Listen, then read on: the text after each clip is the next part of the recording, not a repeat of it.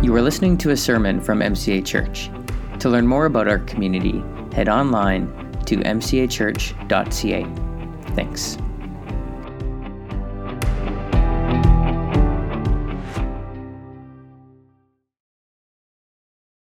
Lord Jesus, we come into your presence declaring that we need you. And Jesus, we thank you that you meet us here in this moment, in this week, in the city. And so, Jesus, we thank you. We love you. We praise your name. Amen. Amen. Hey, why don't you grab a seat? Thanks, team. It's fantastic. Hey, it is great to be here. Let me just get set up here. My name is Brendan. I am a pastor here at MCA. It's a privilege to bring the word and to preach a little bit this morning. Usually, I guess lately, I've been up strumming a guitar a little bit. Not doing quite as good of a job as John, but that's okay. We love John. It's been great to have him here. It's been fun going through the book, or I should say the letter of Galatians, right? It's always important to remember that this very grounded text was written from a church planner to a new church in a time when people were figuring out their faith for the first time. Right, this is the letter of the church to Galatia, written by Paul, and we are going to jump right into it. So, hey, if you have your Bibles, please turn to Galatians 3. This is where we're going to pick up today. We're going to work through the first 5 verses, and it is an action-packed section here. Maybe not action-packed is not the right word, but it is rich and dense and full of good stuff for us to dive into this morning. So Galatians 3, starting in verse 1, and I'm going to read through verse 5, and this is the word of the Lord. You foolish Galatians, who has bewitched you? What a great word. Before your very eyes, Jesus Christ was clearly portrayed as crucified. And I would like to learn just one thing from you. Did you receive the Spirit by works of the law or by believing what you heard? Are you so foolish?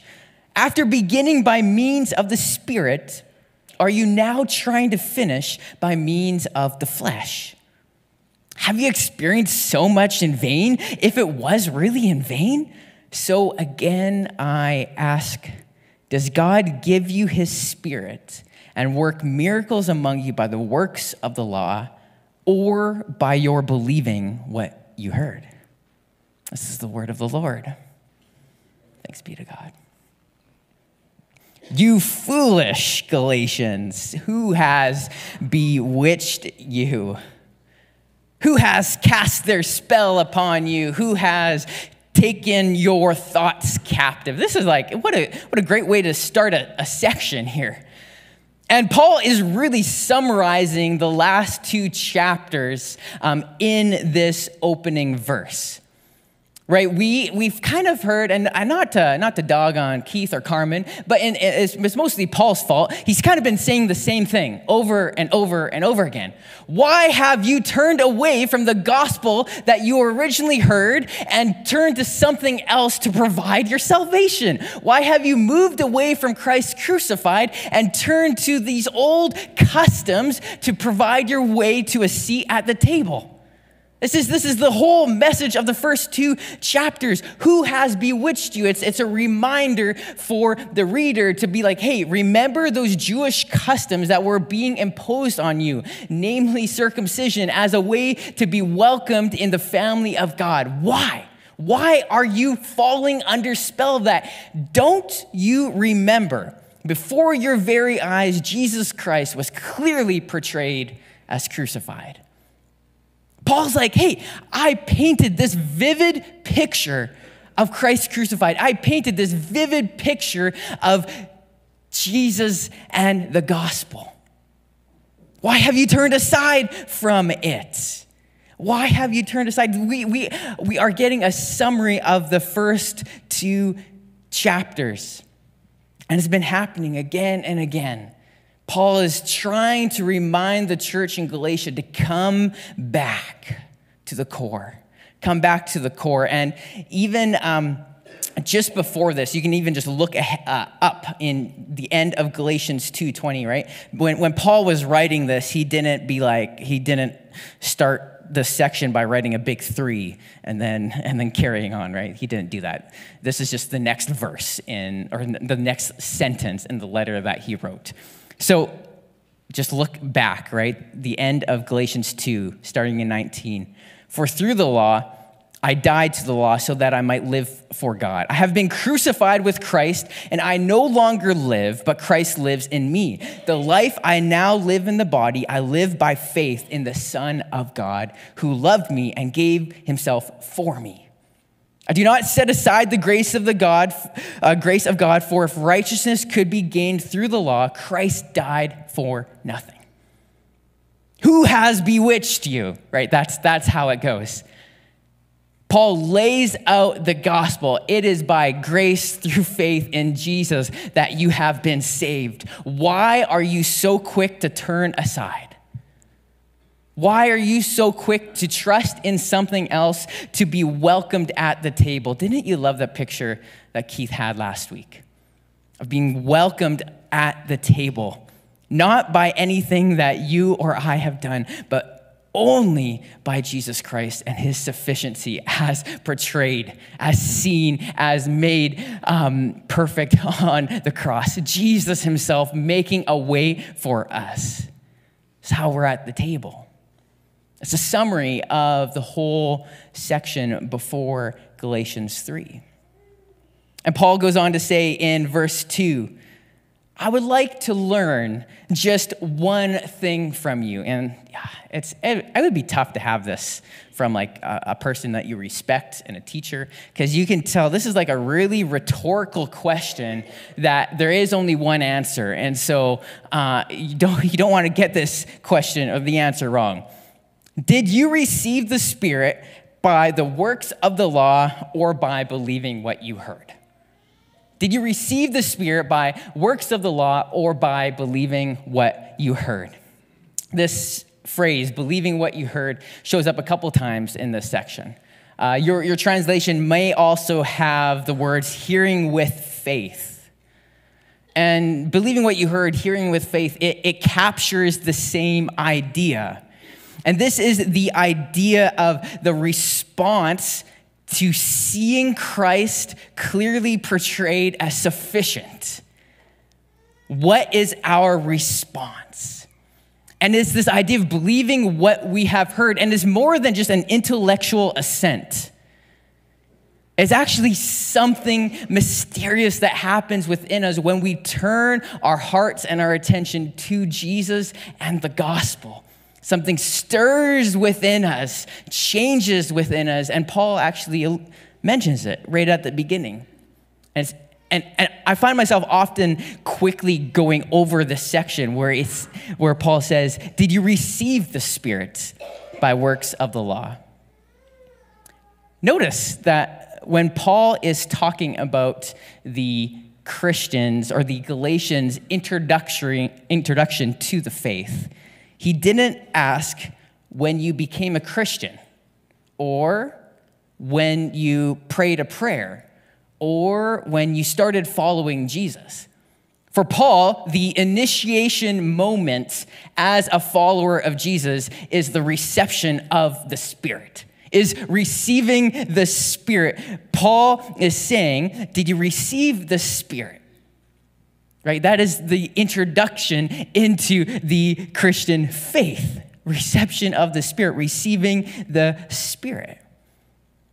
And I'll be honest, it's much easier as a communicator to skip any sort of explanation about the Holy Spirit, just because the Holy Spirit is mysterious.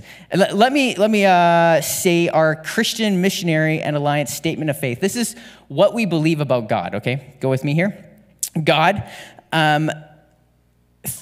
there is one God, okay?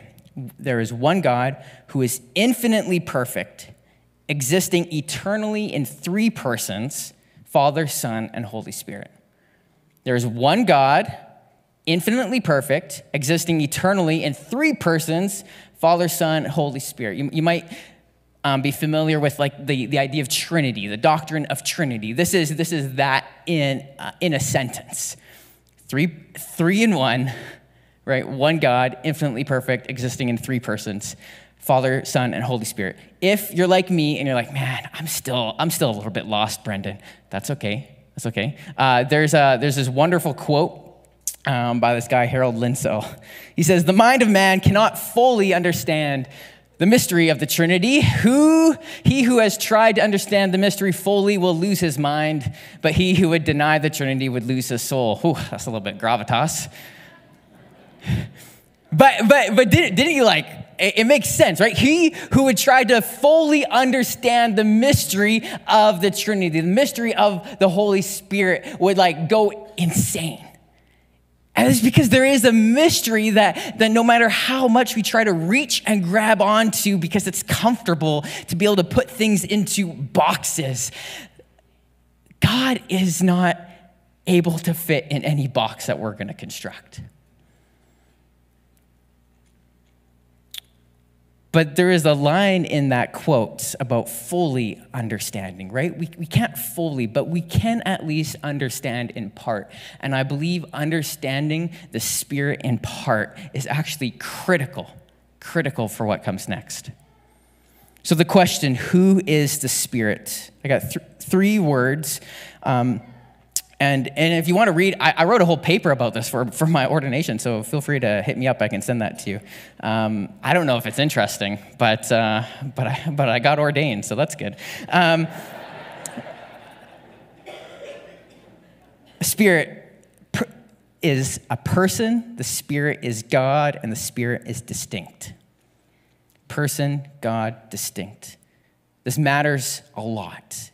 Jesus in John 15:26 would say that when the advocate comes, whom I will send to you from the Father, and then Jesus explains, the Spirit of truth who goes out from the Father, that's the advocate, he will testify about me. We learn from Jesus that the Spirit is distinct from God and from himself, but the Spirit is also in power as God and as Jesus are. And the reason why it's important to note that the Spirit is a person and not a force like in Star Wars or I don't know, any other force, right? The reason why it's important is because the Spirit is relatable. We learn that we can actually grieve the Spirit. We also learn that when we are struggling for words to cry out in our grief, the Spirit comes alongside of us and prays for us. Isn't that incredible? This is the same Spirit that rose Christ Jesus from the dead, that when we believe what we hear, then indwells in us. And I don't understand everything I just said in that sentence, but I know that it is critical, that there is truth, that there is power in that.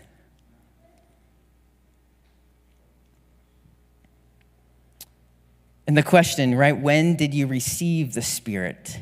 Right, I mentioned this a little bit, but it's in this mysterious moment when we tune our hearts to Jesus. When we see the gospel and Christ crucified clearly in front of us and something happens.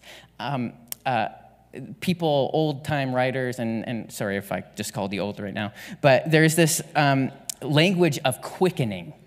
And maybe you grew up in church hearing this, like your spirit quickened, right? It's something that it defined the Holy Spirit's action in our life. And I like the word because it's like the Holy Spirit activates something in us, it quickens us.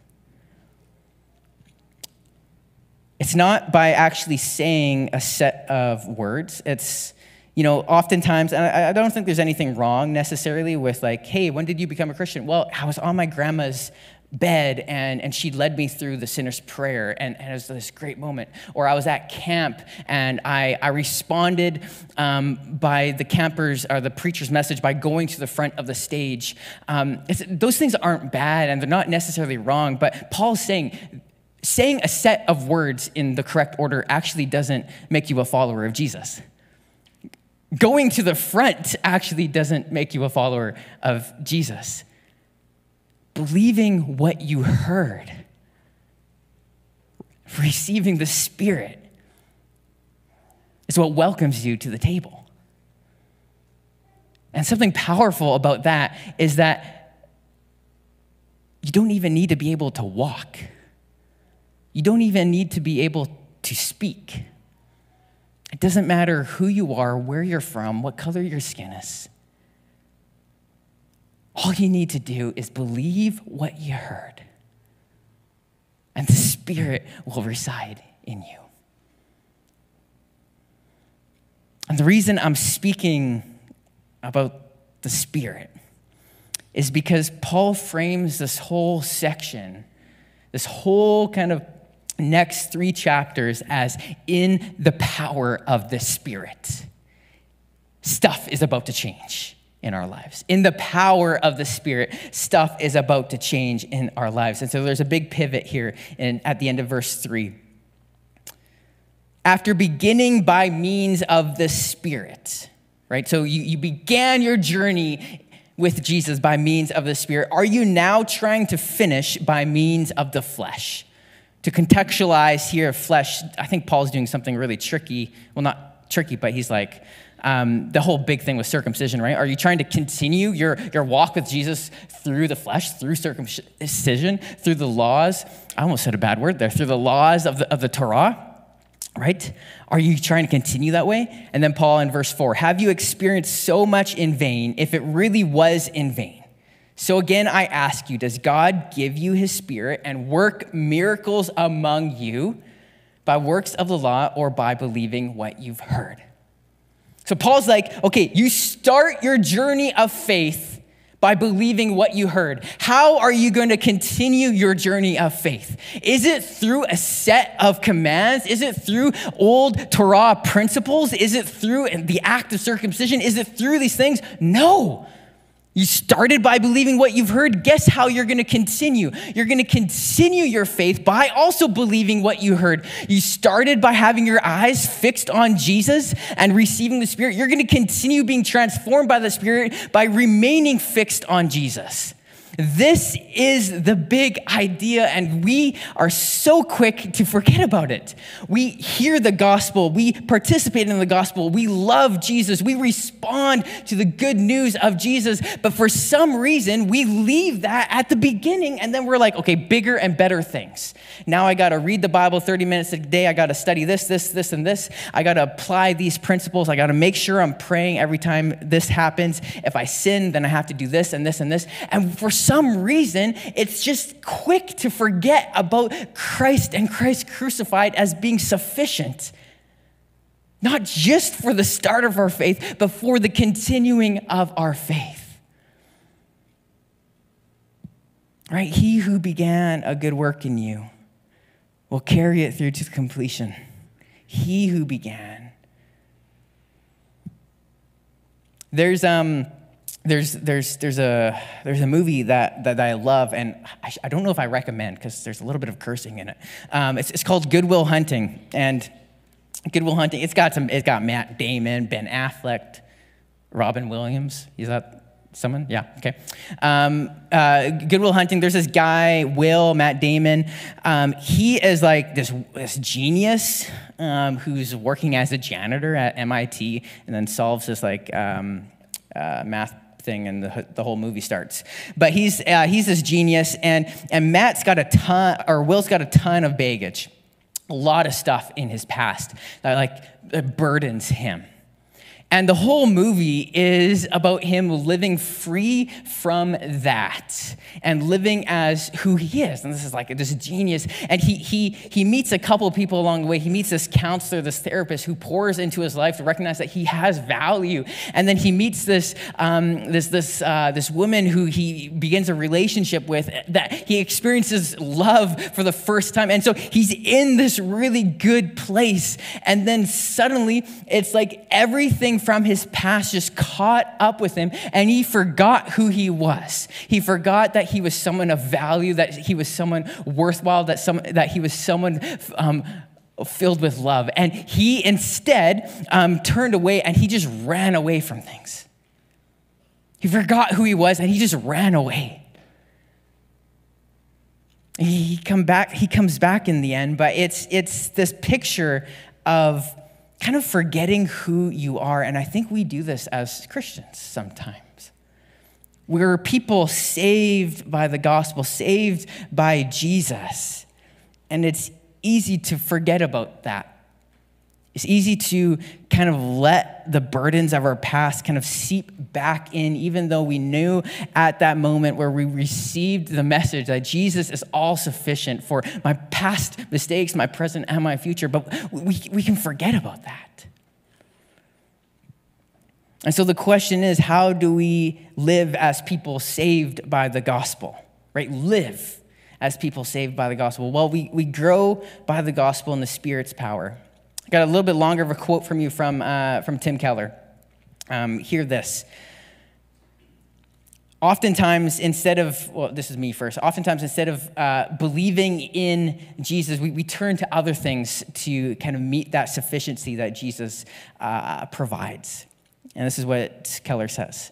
Instead of believing that Christ is our hope and goodness, we are looking to something else as a hope, to some other way to make us feel good and complete. Okay, so instead of believing in Christ and his hope and goodness, we often look to some other way to make us feel good and complete.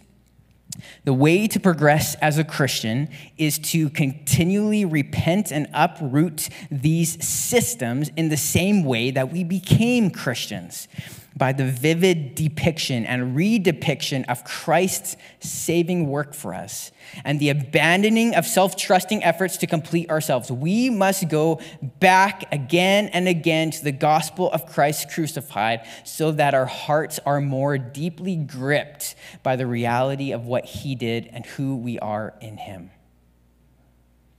After beginning by means of the Spirit, are you now trying to finish by means of the flesh? So let's get real practical. What does this look like? So 3 things. It's the idea of identifying your functional Savior. I'll explain that. Seeing the gospel and then resting in the gospel. So this idea of identifying your Savior, those things that we turn to, whether it's people or things, whatever it is, who or what we are turning to make you feel good and complete. Those things that we turn to in those moments where we're like, man, I need to be fulfilled. What is it? Who is it that we turn to for our value, for our worth? We identify our functional Savior. And then we turn to the gospel, to a vivid depiction of Christ crucified. So how does Jesus, the one who actually truly does fulfill? How is Jesus the one who actually brings about goodness and completeness in our lives? And then lastly, we rest in the gospel. This is the invitation of Jesus through the Spirit to sit around the table, to rest, to have our burdens placed on Jesus, not on ourselves, and just to be free. So I'm going to share 2 examples because I think the best way to begin to apply this in our lives is to see this portrayed. So I am a pastor here. It's only a little bit. As Keith sometimes introduces me to random people, he's like, Brendan has a real job. And then I always feel so awkward because it's always followed up with, I make board games for a living. And yes, so Brendan has a real job. He makes board games for a living. And I always have to make sure I add board games for a living because I think people think I'm like playing Monopoly all day.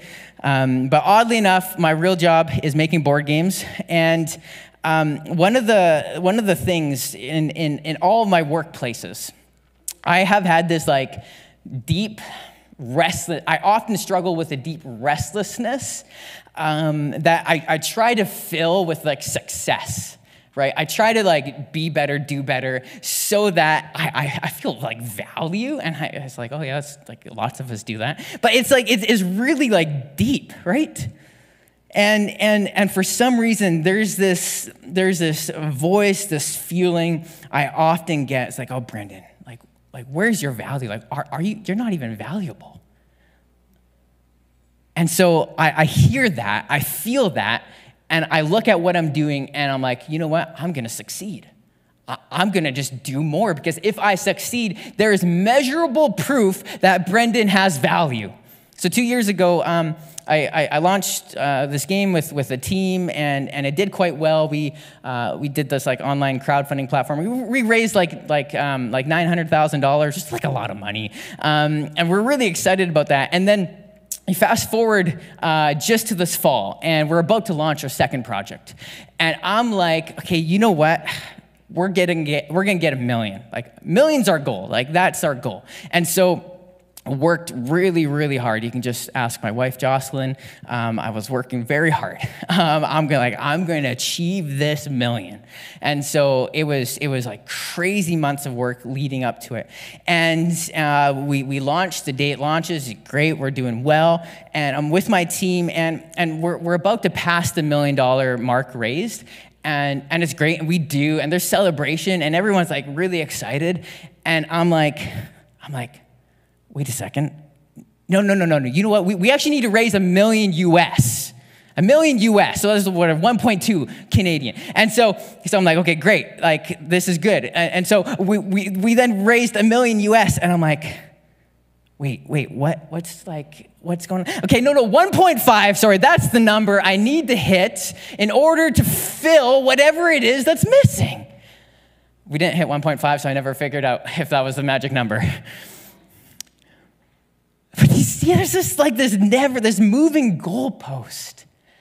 That's how often when we turn to success as this functional savior in our lives, there can never be enough of it to fill whatever is there. And so I could try applying some biblical principles in this to kind of like work my way through this. You know, maybe anytime I have these thoughts, I could open up my Bible and read a passage. Maybe it's like, okay, success, there's some connection with money. Oh, I should tithe more so I feel better about this. Or, you know what? So maybe my job is like an idol in my life, so maybe I should like change my job. But doing any of these things won't address the root, won't address that hunt for value. So take it to the gospel. I identified my Savior, right? Success will satisfy this longing. And now I need to see the gospel. I need to turn my heart to Jesus and recognize that I am valuable because Jesus says I am. And not even just says I am, because Jesus shows it. In 1 Peter 18, he would say this. Peter would say this, for you know that it is not with perishable things such as silver or gold that you were redeemed from the empty way of life handed down to you from your ancestors, but with the precious blood of Jesus. It's not with perishable things you were redeemed, but with the blood of Jesus. Jesus looks at me, he's like, Brendan, that way is an empty way of life. That pursuit to fill your need without me is an empty way of life. And if you continue to look to something other than me, you're going to continue living a life where you feel a lack of value and worth. But if you look to me and be like, hey, I am your value, I am your worth. And it's not even just Jesus' words, it's Jesus' proof by looking on Christ crucified that shows that I have value and worth outside of anything I do. And that is good news. That is the gospel. That is the gospel ministering in those moments. We can rest in the gospel. Second example, I also deal with I actually just came to grips that it's not like it's not an anger problem, but frustration comes out of anger. And I have this root bit in me that desires for things to be the best that they can be. Some would say it's perfection, but we desire for things to be the best that they can be. Or for me, it's like the most good. What can be the most right, good thing? And that's what I try very hard to do. And so oftentimes when something's not good, I feel that internally, Brendan, why aren't you being good enough? Why aren't you doing enough? Why aren't you doing more? And then once in a while, that comes out in a quick word to people around me. And so last weekend, leading worship with a team, and we're a little bit behind in practice, and we're a little bit late. And in the middle of practice, it's not like I yelled, but I had this quick word of frustration to one of my teammates, and immediately I was like, I knew this because I've been dealing with this for a while. And so I was able to apologize but before we started worship. But why was I caring so much about my perfection and about my ability to be the best that I could be? And there's nothing wrong with that desire, but when it becomes all encompassing, it's just because I don't think really without the gospel at my core that I could ever be good enough.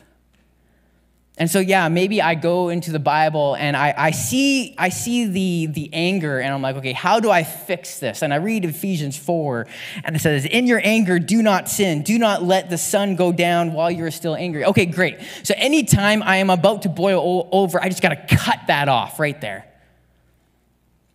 I just got to stop talking and suppress, right? Okay, good. I'm not going to be angry, but there's something going on deep down. When we white knuckle our faith like that, all that's going to produce is a bitter, moralistic Christian.